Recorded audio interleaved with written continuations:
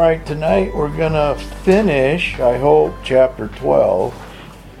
This chapter is about, the whole chapter is about discipline, but it poses a kind of problem in that it's talking about suffering, and we might mistake suffering with God willing our suffering. That is, in various explanations of evil, sometimes there is the attempt to justify suffering as a kind of discipline which God causes or brings about directly. And in the more perverse case, evil is thought to be caused by God so as to bring about discipline in our lives. So I don't want us to make that mistake, and so I want to address that a little bit right before we read this section. So I don't think that it's where these verses that they can be saying evil is God's instrument that He employs or He does to bring about better people. This is often called a soul-making theodicy, that God does evil to bring about a greater good. I think that's precisely not biblical. And it would make evil a necessary part of God's plan. This is a part of Protestantism, some forms of Protestantism, some Calvinism, but you'll see it even in a broader sense than that. And there are many passages, and even the writer here in this section that we're looking at quotes, which speak of suffering as a kind of discipline employed by God. And so the question I'm asking here is, how do we make sense of these passages? And the place that I want to look at mainly is the book of Job, which will speak extensively about the discipline of the Lord. But in the case of Job, of course, it's the friends of Job who are explaining to Job that, oh, this is happening to you because God's disciplining you or God's punishing you. And so killing off his family, well, that seems a kind of a harsh discipline for Job, but think of his children. What lesson are they learning? In a soul-making theodicy in which evil is employed by God directly to make us better people, think here, how would you account for the Holocaust or the death of the innocent or the death of anyone for that matter? Because killing does not seem to be a lesson which can leave anybody, the person doesn't survive to learn the lesson. And so not all suffering and death can be equated with God's discipline or punishment. There's evil, there's real evil in the world that cannot be accounted for. And I think that's the key here. Jesus makes the same point, that when the disciples they come and say, what about those people that were killed by the Tower of Siloam? Was God punishing them? And he says, or the man who was crippled, was this a result of the man's sin? And Jesus says, no, that's not the reason for the suffering or death of these people. So once we get that straight, there is evil, there's suffering.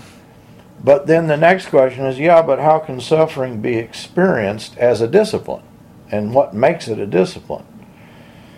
And the writer is going to speak of a capacity for endurance. And he includes here the cross of Christ as the model for producing patient endurance. 12:1-2, we've already read.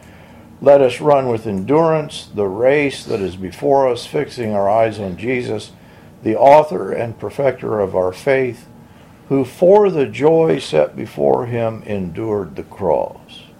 And so his endurance, his notion of resurrection, of being glorified, seated at the right hand of God, is the means by which I think suffering, mere suffering, evil even, is transformed. 12:3, consider him who has endured such hostility by sinners against himself, so that you will not grow weary and lose heart. He's precisely talking about persecution, hostility towards Christians evil that people might do as they did to Christ, but that can be transformed into a positive thing. That doesn't mean that it is positive or that God does it. It just means that the endurance of the suffering can be used as a kind of trial for learning patience and endurance. So God doesn't cause this hostility. There is a hostility to God, and I think that's what he's talking about specifically, the nature of this suffering. And the way in which one endures this hostility is the point. And so Christians are not, we might think, well, we're to create some sort of fortress or protection. Maybe we should all start carrying guns to church and shooting bad people. Maybe we should, in fact, all the things that you're going to hear. But what the writer is describing is that's precisely, we're not to make a fortress or a city to ward off this hostility. At the end of the chapter, or in chapter 13, he's going to say that you are to be like the Levites, or he's going to compare, the Levites were characterized by they were not part of the census of the men of Israel for those who would go to war. And so, like the Levites, or even beyond that, we're to absorb the world's hostility, and that's what changes it. So all discipline, Hebrews 12:11, for the moment seems not to be joyful but sorrowful, yet to those who have been trained by it, afterwards it yields the peaceful fruit of righteousness. And this theme of peaceful righteousness is going to be thematic. In fact, I think we could take that as our heading. The particular suffering that Hebrews is describing, this hostility, this open aggression against God and his children, is going to be transformed into a kingdom of peace. And so we're not just talking about any suffering. I have to tell you that part of what I'm thinking about when I was in Japan, there is a kind of theology in the Japanese context that just equates suffering with redemption, or suffering as salvific. Is suffering salvific? No, suffering is futile. Suffering is always a futility. And I don't think that just, any kind of suffering is a futility. So it's wrong to equate suffering with sin all the time, and it's wrong to equate it with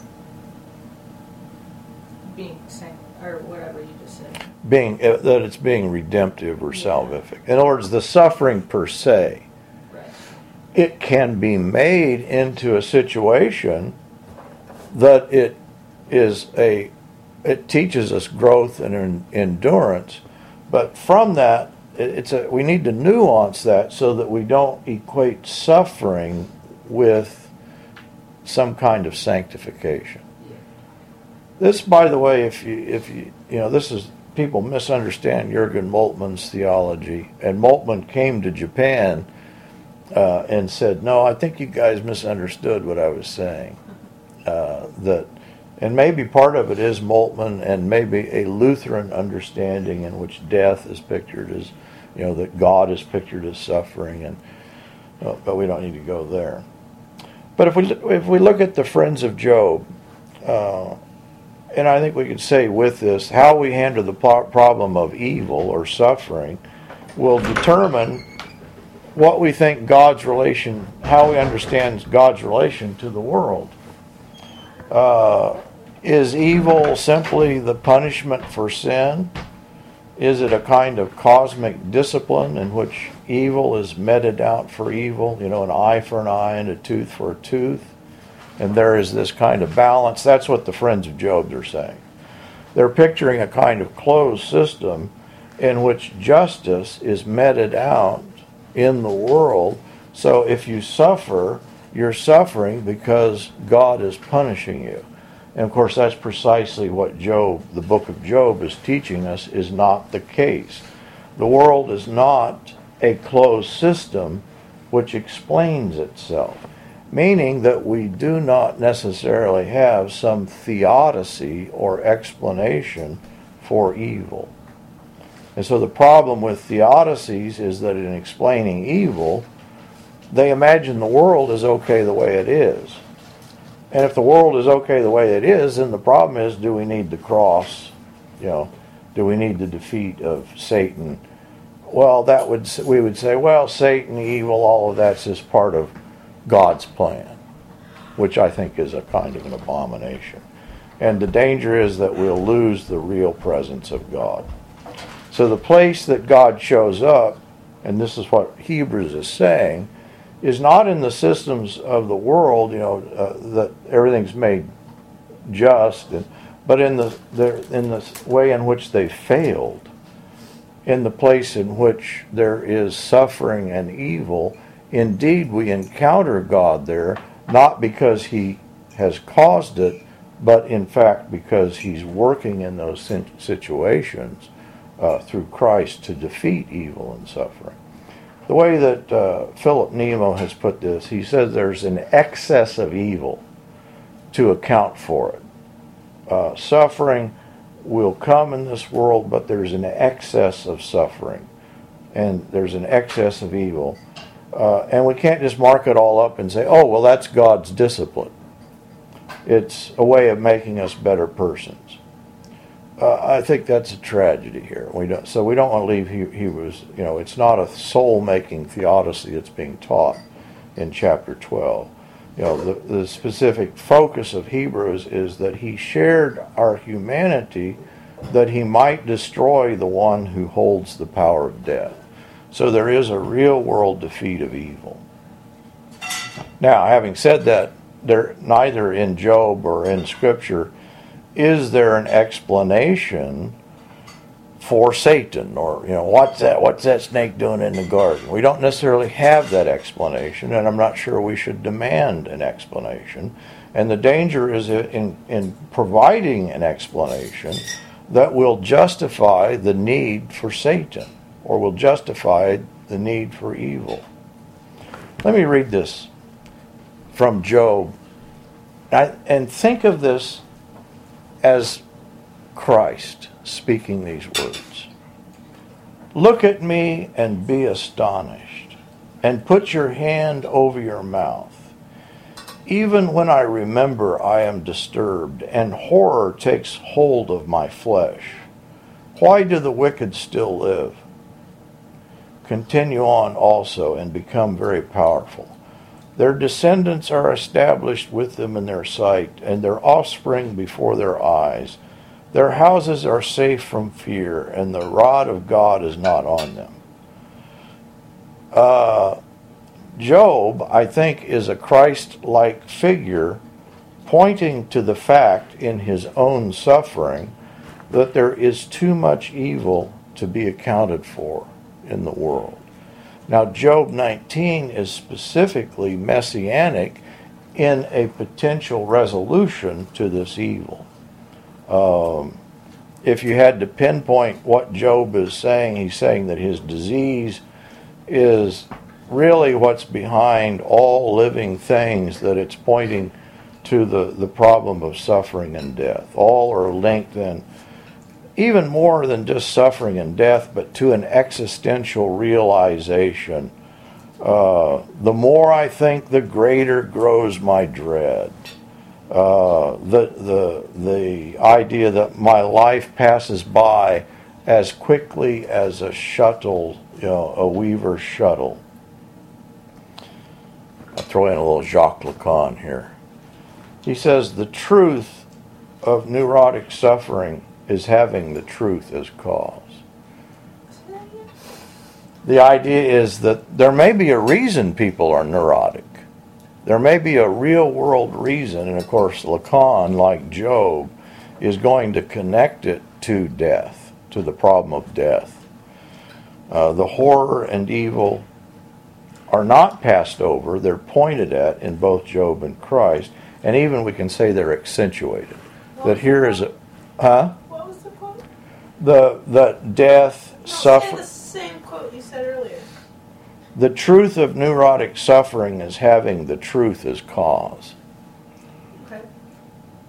Truth is cause. The way that Nemo puts this, if anxiety obligates one to the truth, it is to a truth that is a disorder and a disruption of normal life. Proof that the living, for the most part, live by an error. That is, that people that do not suffer, people that imagine that everything, I'm okay and you're okay, they do this enabled by living by a kind of false consciousness. I just watched Jim. Do you know who Jim Carrey is? Jim Carrey does I watched the documentary he did of Andy Kaufman. You remember Andy Kaufman?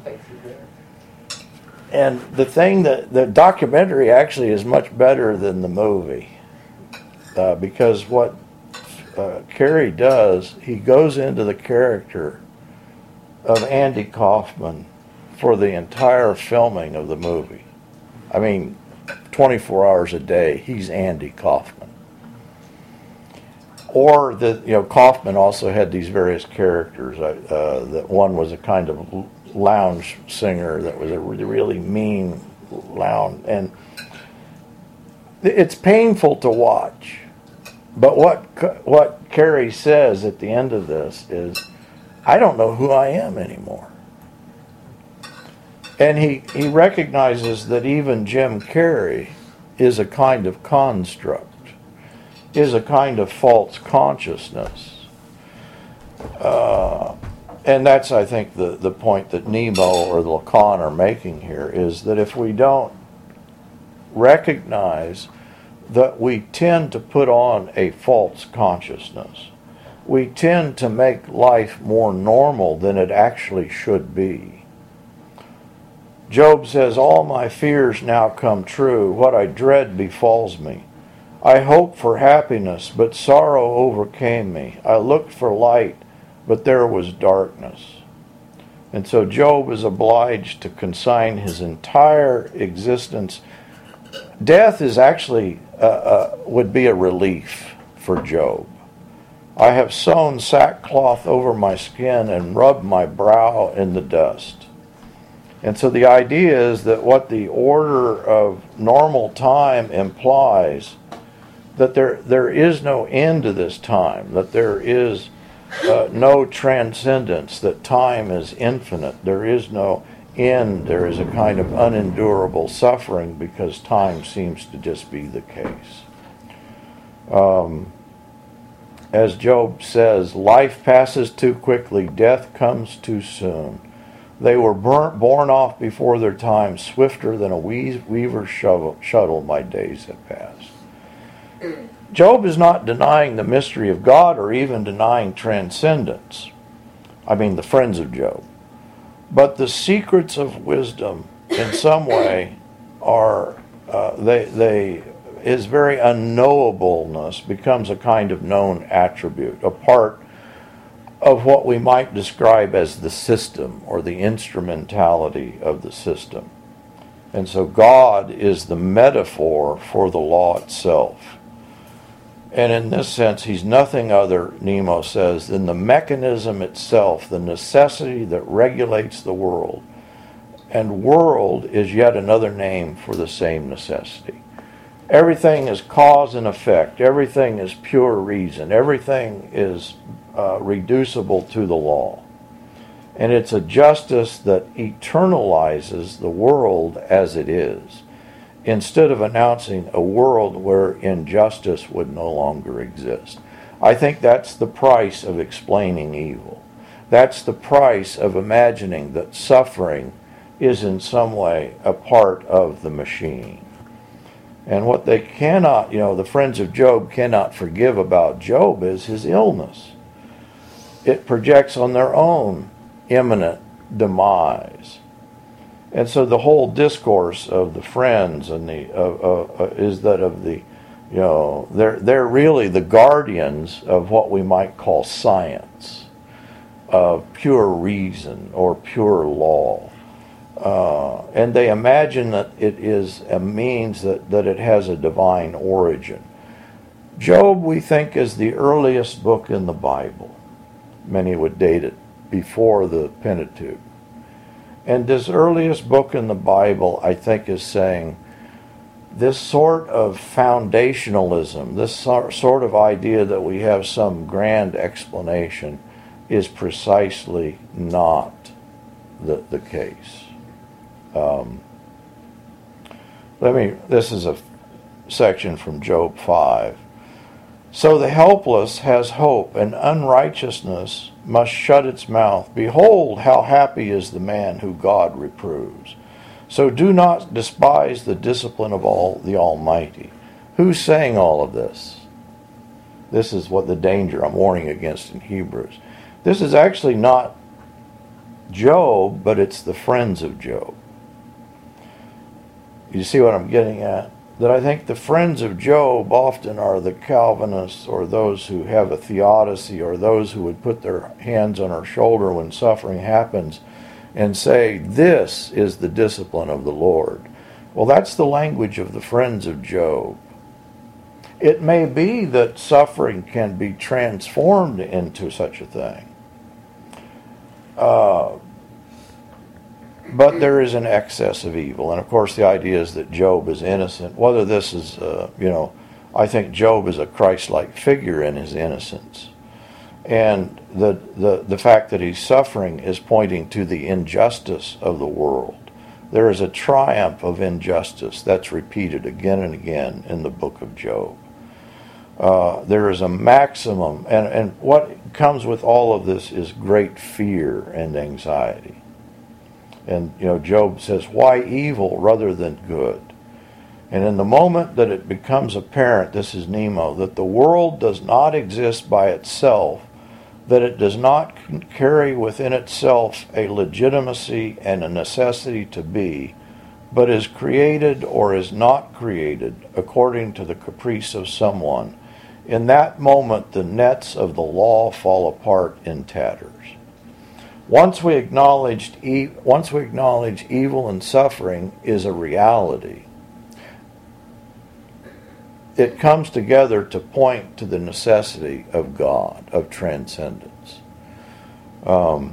If the Word of God is to be heard, or the presence of God is to be understood, and this book is all about hearing the Word of God in the midst of suffering, the book of Hebrews, we're going to hear that word in the clearing that opens up with the encounter with evil, with the encounter of suffering.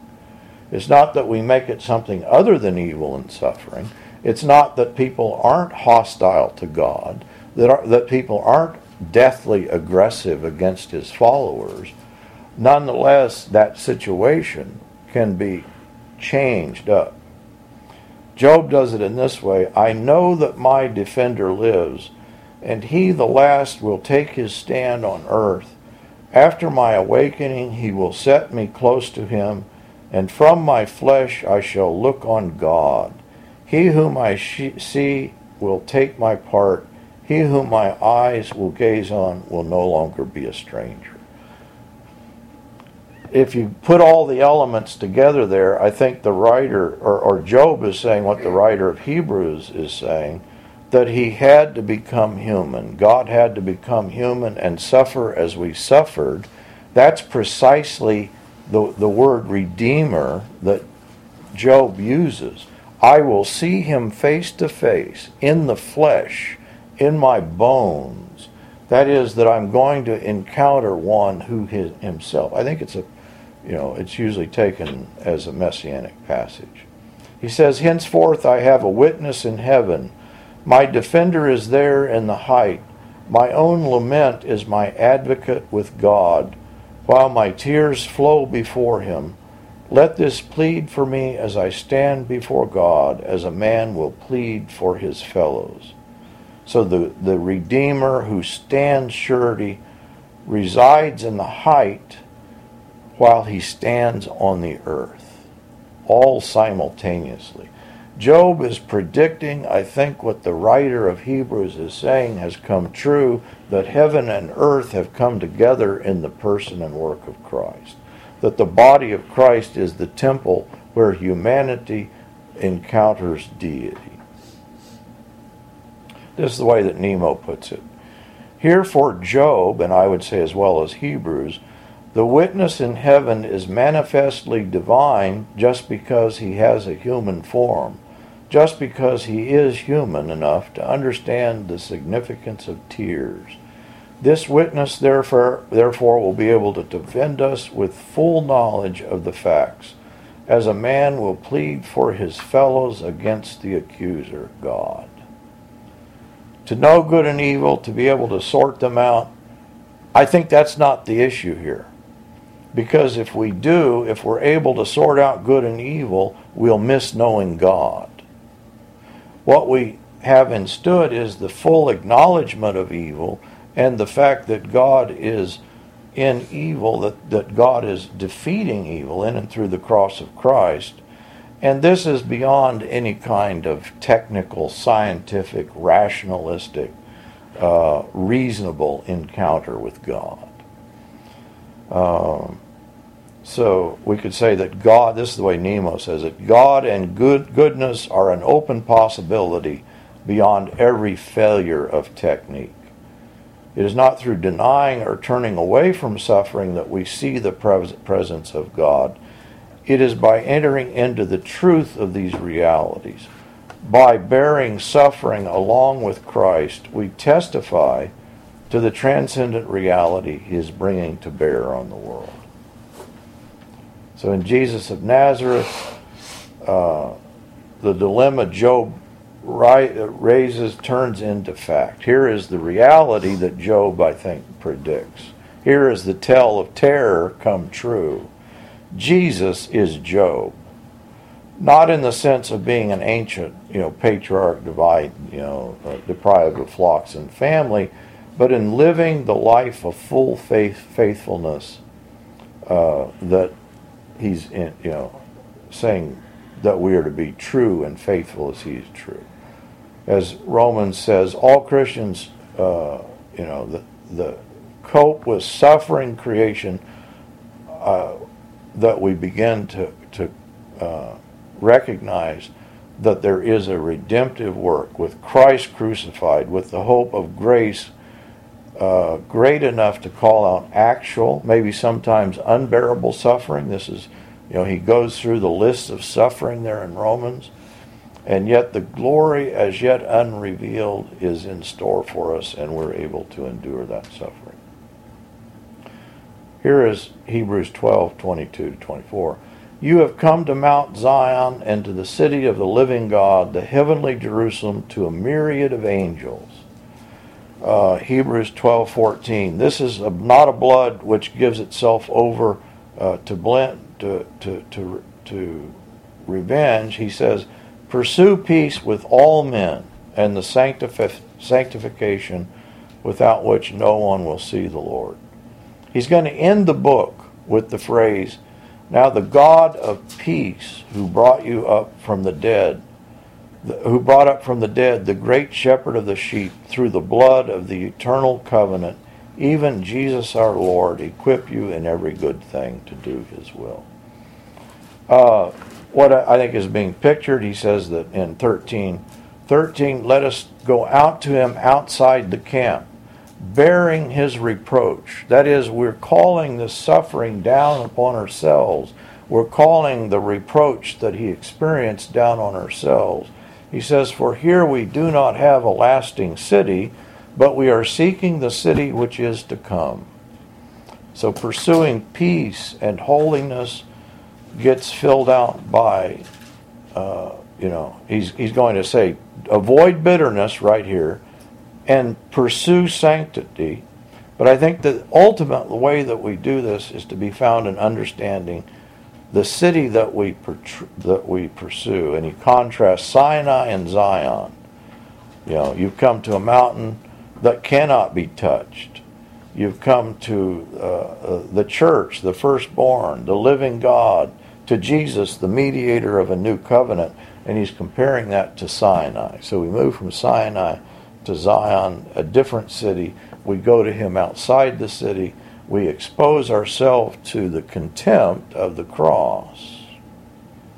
And I think that's the way that we experience this suffering then, as discipline. I won't do the rest of this, but I read an article today. I don't know if any of you saw it. It's David Bentley Hart did a whole thing on. He reviewed a book on the death penalty, and he goes through and talks about the early church. That in the early church, to be a part of any kind of retaliatory system, to be a soldier, to be an executioner, all of those were, you could not combine that. You could not in some way employ violence. You could not in some way employ revenge, even when it was on behalf of the state. And I think we have to bring that in to recognize that's what this new city calls us to. We're not, we're not called to the protection that the cities of this world afford us. Any comment, question before we read? I have a question. Yeah. So when Job, remind me of why when God talks at the end, he also accuses Job of defending himself or something. Because his friend Elihu talks after all of his other friends, or maybe he talks even after Job talks. So I think maybe does Job defend himself after his friends are accusing him of being evil or doing something wrong, and then Elihu says that they're all wrong, and then maybe God does the same thing. My memory, which is just as crystal clear, which may be faulty, I'd have to go back and look, but my memory of it is that at the end, that none of the friends get it right, including Elihu. But what God says is that Job is his servant, and Job has spoken the truth, and they have spoken falsehood. The book of Job is picturing, that it's this long, if you go through it, I didn't go through it, but you could go through all the friends of Job's explanations. And they all have some explanation for the problem of evil. And I think the point of the book of Job is they're all wrong. Does the book of Job give us an explanation for the problem of evil? I don't think it's there. But that's a sketchy kind of understanding. The book, Philip Nemo has written a commentary on the book of Job, and that's who I was referencing there. Somebody else said, I had a question. Not that, I didn't, was that enough on yours? Yeah, I just had to look at it again. I'd have to look at it again too. Yeah. Was that God humbles Job also, and that Elihu is the youngest one. And he waits till the end, and then says, you're all wrong. And then, yeah. But I assume if I'm remembering right, then I assume whatever Job does, whatever his tendency is, would be ours as well. So if someone, if your friends are coming and saying, well, this is why this is happening, God wanted this to happen, or if you wouldn't have done this, then it wouldn't have happened. If Job is also wrong eventually in defending himself for saying that he's innocent, then I would think that would also be our tendency. Not that he still wouldn't be a Christ-like figure in many ways and the suffering that he goes through, but when eventually hearing that you're to blame for the suffering that you have, eventually I think we would want to defend ourselves, and say, no, I didn't do anything wrong at all. And also have our own reason for why it happens, and then when I think what God says is like, no, you don't have the answer. Like, you don't know. But I don't know. That's just what I was wondering. Yeah, I have to look at Elihu's speech. I'd have to look at it again, but I think the key passage is the chapter 19, where Job kind of leaps to this understanding. I have a Redeemer. My Redeemer lives, and I shall see him face to face. And that in some way my Redeemer is my judge, and the judge is my Redeemer. So that whatever Job, might be saying about his own guilt or innocence, ultimately, I think that for all of us, is that an explanation? No, it's a hope. It's not so much an explanation. So make every effort to live in peace, I think, is the heading, and then he's going to describe how to do that. He's going to conclude the book, may the God of peace, be with you. He's describing how to gain this peace. And with this, the idea of without holiness, no one will see the Lord. That we arrive at the God of peace through holiness, through sanctification, and see to it that no one misses the grace of God. What do you think that means, Sharon? Why did you say that? That we're not God, so we don't get to decide who gets grace and who doesn't. And that we decide who doesn't get grace and we're playing God. But shouldn't we be God's executioners? And when there is great evil in the world, that we are the ones who, obviously, yeah. I wish. That would be great. Yeah, it's great plans for you. Yeah, I think not. I think that the idea, this was David Bentley Hart's point about capital punishment, but we could extend it to every area. We don't get to that's not the business that we're in as Christians, but we extend God's grace through peace, that we absorb the hostility of the world, that we're not in the business of the punishments, meting out the punishments of the law. And that if we do this, he says that we will avoid the root of bitterness. No bitter root grows up to cause trouble.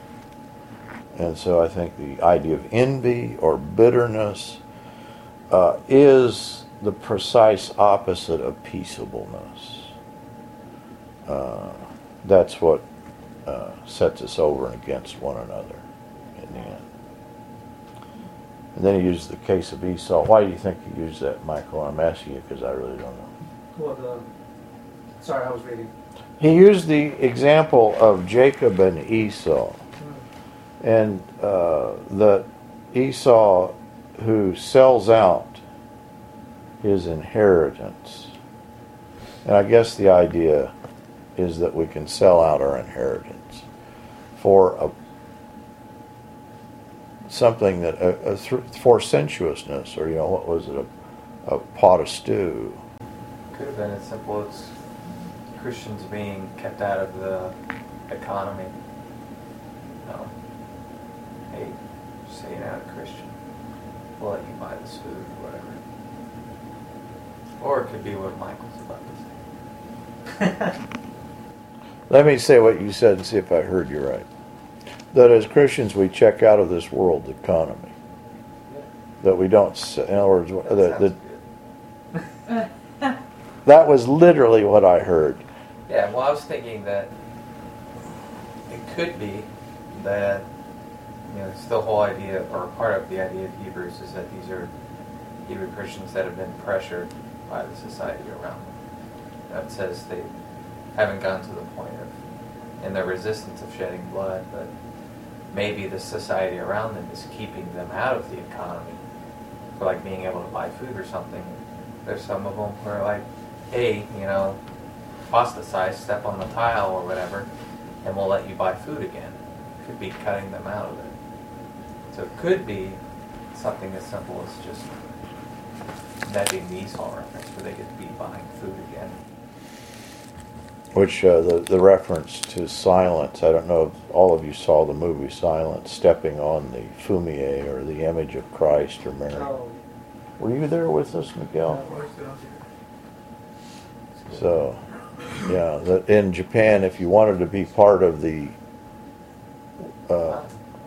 economy, You then will not be to them. in God's grace by being holy, because holiness is set apart, but the idea of holiness is that in some way we're set apart from, as Jake is describing it, this world systems. That if we just get consumed or taken up into this world systems in some way, the grace of God, which would establish us outside the city, is lost. But I'm not addressing what you're saying. I'm just adding on to it. Yeah. The grace of God, I think that in the end, Miguel's question, is it salvific? And I don't know that, in other words, I get confused about it. I don't think we can necessarily always name the way or describe exactly in all places at all times how God's grace and God's redemption is working itself out. But what is being described in Scripture is universal redemption. That is, that the cosmos itself is being redeemed. And we could say that all peoples are being redeemed. Yeah. Let me state it in a strange way. Everyone is saved, but some are not. Which is a paradox, but I think that's the paradox that we're presented with in the New Testament. In some way, there is cosmic salvation, there is God's universal grace being offered to the world. It is channeled, I think, certainly through the church and through Christ. And God, though, is at work in all the world. And so when Jesus, the disciples come back and they've encountered some who are casting out demons, but they're, Jesus says, well, don't stop them, don't prohibit them. The idea is that if good is being done, it's God that's doing it. If truth is being claimed, no matter in what, all truth is God's truth. Which is not an answer, it's not an explanation. What it is, it's a description in which there is an inherent tension. I don't know how this cosmic redemption is working itself out in every instance. But I do know that it's working itself out in Christ and through the church and in and through God's grace as it's given to us in and through this peaceable kingdom that's being described here. Which maybe not. Let's just do a couple more verses. We're running late here. But I think this may get to what you guys are asking. Miguel, would you be willing to read down to verse 21, from 18 to 21?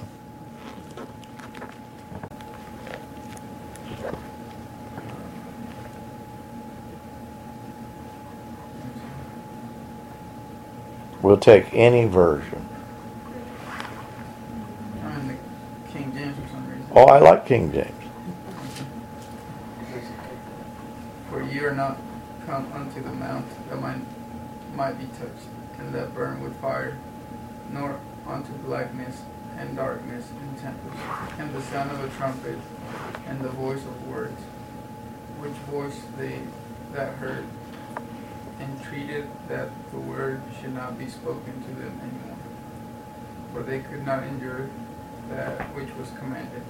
And if so much as a beast touch the mountain, it shall be stoned, or thrust through with a dart.